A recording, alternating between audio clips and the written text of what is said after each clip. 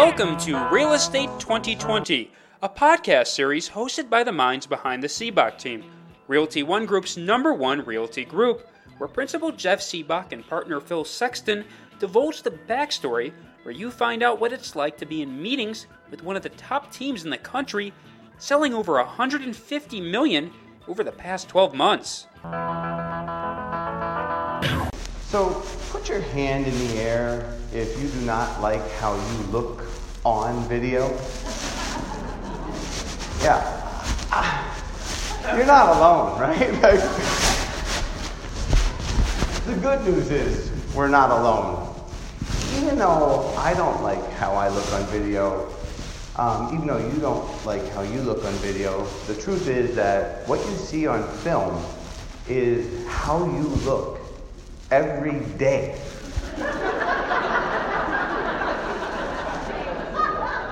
Whether you like it or not, this is your sexy face. You need to get out of your own way, because video is the key to market domination, and it's taking over the world. And you're letting your appearance, something you cannot change, get in the way. It's time to get over yourself, over your bad self, right? People are glued to their mobile devices, much like each of you are right now while I'm speaking, right? But now, 52% of homes are found by buyers on the mobile device. I'm about to share with you my video strategy, which is how I'm winning on the mobile device. Because they, buyers and sellers, can watch it where and when they want, on demand. The question I have for each of you is, why are you relying on old methods of marketing to reach your prospects and clients? Consumers, meaning buyers and sellers, are having their attention being stolen away from these old forms of marketing. What this means is they're watching less TV. Are you aware that TV's had a good run, right? YouTube is on pace to pass TV as the #1 content provider in the world. Yeah, hey-oh, right? Consumers are now on their phone while they're doing other things, as they read their mail, right? There goes the just sold postcard, right? As they wait in line at the store. Consumers are giving most of their attention to social media and the apps on their phone, as they can control what and when they consume this content. I love video because of two major benefits. The first, obviously, the visual. I know, easy one, right? Video works because most people prefer to watch their content versus read their content. But why video is going to continue to work and even more powerful in the future is because of the second benefit, the audio. Right? Two benefits, visual, audio. I love my morning walks listening to podcasts. Listening to the Gary Vee audio experience, right? Any Gary Vee fans out there? All right, thank you. We'll talk about that. Okay, good deal.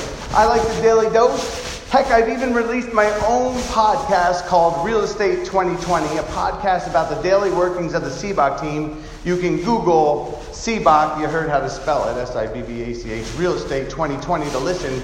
But most importantly, video can double as your own podcast. So now that you've been brought up to speed on why video, let's get into the Real Estate 2020 video strategy. The acronym I want you to write down is PENS. Each letter stands for one of the 5 types, right? 2 ends of the videos we shoot. And as a bonus at the end, I'm going to leave you with the 5 how-tos for production of the 200 videos you're going to shoot over the next year. Are you all with me? Yeah, hey-oh, right? So the acronym is PENS, but I'm going to do it backwards because, SNEP just doesn't roll off the tongue like PENS does. So The S stands for storytelling. Why does storytelling work? Because people buy people. Too often we're having a conversation with someone we met over the internet or through email, and we're trying to win with words. This is the old way. You know, a telephone conversation. Instead of pictures, the real estate traditionalists call it a people business. But we're not communicating enough to consumers the way that they prefer to be related to, which is on their time, when they want, which can best be achieved through video. Are you with me? Nice. All right. But why does storytelling work? People buy people. The key to storytelling is, this is not your bio. This is not your resume. And for God's sakes, put those awful broker and team stats away. Right? Earlier this year, I learned that the top 20 grossing films of all time by volume in the U.S. all follow what's called a hero's journey. Avatar, Titanic, Star Wars, Minions. The story framework goes like this. You can Google it, but I think it's not that important, so I'm going to buzz through these. So it's the setup, the door opens, more time progresses, turning point and complications, higher stakes, major setback, climax, and then aftermath. And in the first quarter of this year, as a team of 40 agents, and we were working with our agents to try and create storytime videos for them. It's too freaking hard, right? 6 steps, you're kidding? We're realtors. Hey-o. Right? We're not movie producers. This is your story. It can be your life story. But unfortunately, when we asked our class to video of their life story in relation to real estate, the longest video we received from Ashley was 17 minutes. Still wanted me to point out she did have some commercial breaks, but that was way too long. We had to sympathize. So when we went to Inman in Q3, we heard a gal from Phoenix, her name was Kendra Hall, speak, and she just made it a lot shorter, so we're going to go with that version, and that's for our storytime videos, normal, explosion, new normal as the format. We realized that with storytime videos, it's just the catchy points in your story you're trying to capture. And that our audience prefers simple points in our story. Take out the ums, right? Cut them out. Agents get caught up in trying to make this a full-scale production. If I was going to critique Phil, I think now that he's finally practiced enough that he could probably, just reshoot it without so many edits. But other than that, great video, right, Phil? Yeah. Pretty great video. Yeah. Remember, the goal is that people buy people with storytelling. The goal is to draw your audience in with your strengths and your weaknesses. Storytime videos can be your entire life story, like that one, but it can just be as simple as a single buyer story, or maybe when you help the seller through a turmoil in a transaction. Each can be equally as endearing as the video we watched with Phil. You need to produce a video, a storytime video now. Immediate take-home action point as I speak to you. Then send it to all your leads and friends. Post it on social media. What are you waiting for? Life passes you by. But the time to do video is now. We don't want your future business to keep passing you by because you're using old school marketing. If your business is flat or declining or just getting started or maybe just not growing fast enough. All right, pens is the ticket. The next video is N, it's niche. So these are kind of self-explanatory, your 55 or older communities, maybe your dog parks, right? Like your historical community. Pretty simple. Shoot, upload to your website, and then deliver it through Facebook and Instagram, and they're going to watch it. The other N is neighborhood videos. That's the one I started out with Arcadia. I think this is the biggest gap between what realtors deliver and what the consumers want. Is the consumer wants someone that's a local area expert, yet we as agents do not just demonstrate enough local expertise that they would like to help convert their leads. So the reality is that when you're researching the area, you'll learn more, and that will help you convert more leads in that area when the phone rings. Okay, the E is expertise. Marge Lindsay's in the building, right? Like maybe your broker prefers the word specialist. You're competing now against 3, 5, 10 other realtors. I'm seeing the competition increase as the internet, but we need to develop a unique selling proposition. So here's the strategy. Do a lot of something. Develop that talent. Work better and become better at that certain aspect than everyone else in the room, and then demonstrate it on video. Okay, lastly, it's P, property videos. Like we've all shot these before. You guys prefer the inside, but it could be inside or outside, Phil. The most common form of video is the P.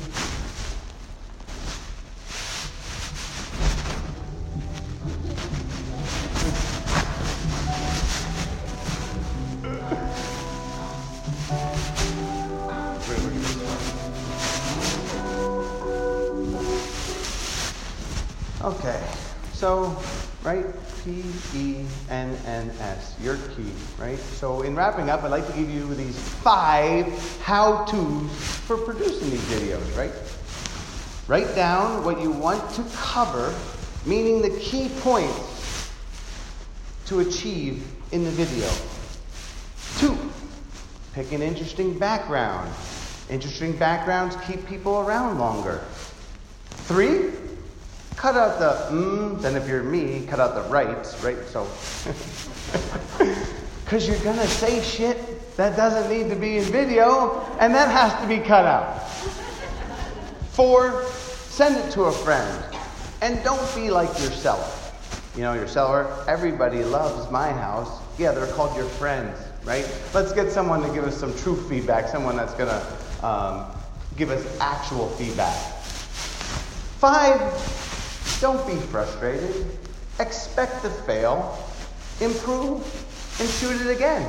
The good news when you first start creating videos is, don't worry, no one's going to see it, even if you put it on YouTube. So after you put it up and you watch it and send it to your friends and you got a total of 6 views and it sucks, you can take it down. No one will even know. It's hard to think that this is what we're going to have to do in the next 3 to 5 years to be successful, but hopefully you'll have the same success that I have had. Thank you.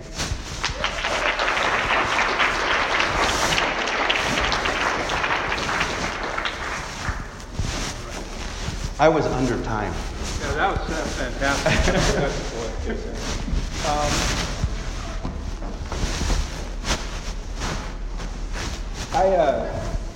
what one of the things that I love what you said is because I work with so many new agents, and there are so many social media classes and video. There's all these classes and lunch and learns that we all go to, and it's all the same thing. Okay, the future is going in video. People like to watch videos, so create videos. And maybe you can speak to this, because what I find the problem is we just go and create videos, but we don't really step back and ask the question of what is the consumer going to be interested in, and what's going to attract the consumer, and then we get stuck just promoting ourselves. Can you speak to that and what you go through in developing storylines that you think that the consumer would really want to know, rather than what you think they want to know? Yeah, I mean, the reality is that consumers are not looking for a realtor at all. Unfortunately, realtors are everywhere. There's 50,000 of them. So if you're out there telling everybody how great you are and that you're a realtor, you're wasting the time on film.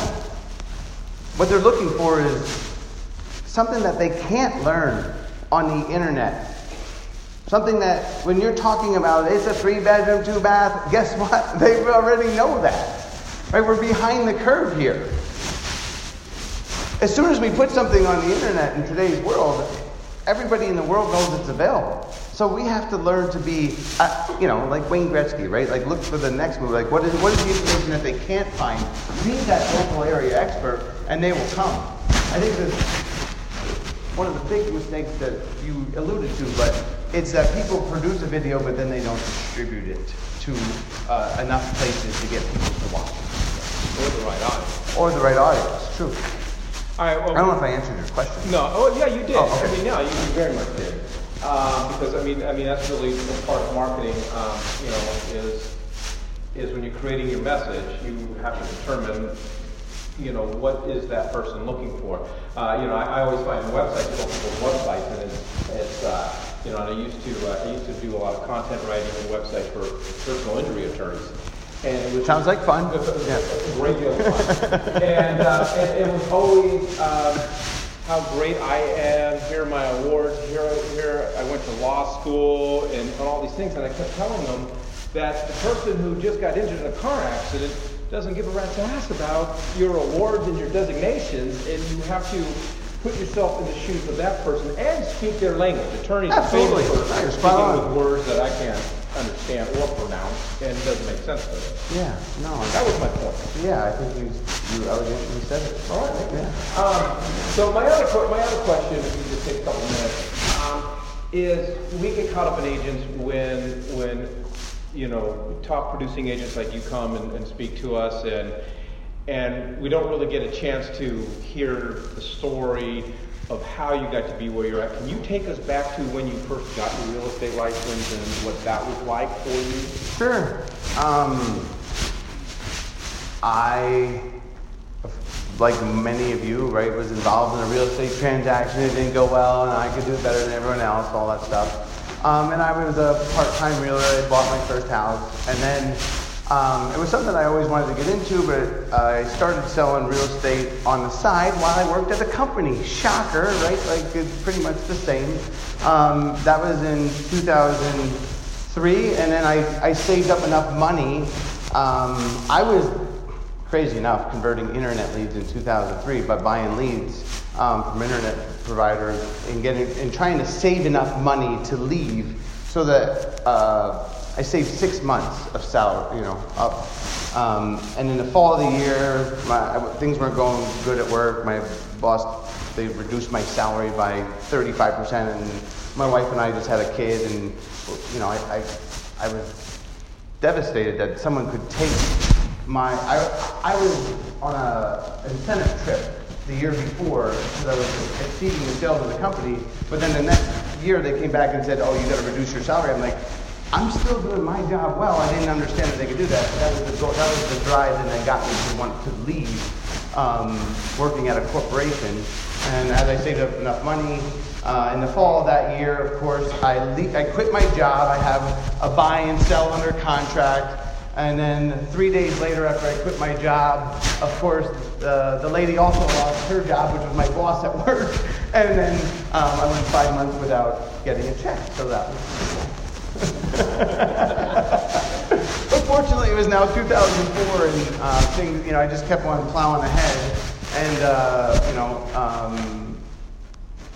the inventory was decreasing in 2004. It became easier, and the market started picking up. And thankfully, we hung on and to make hay that year. I mean, I ended up selling $7 million that year. Things really caught on. But did that answer your question? No, that's perfect.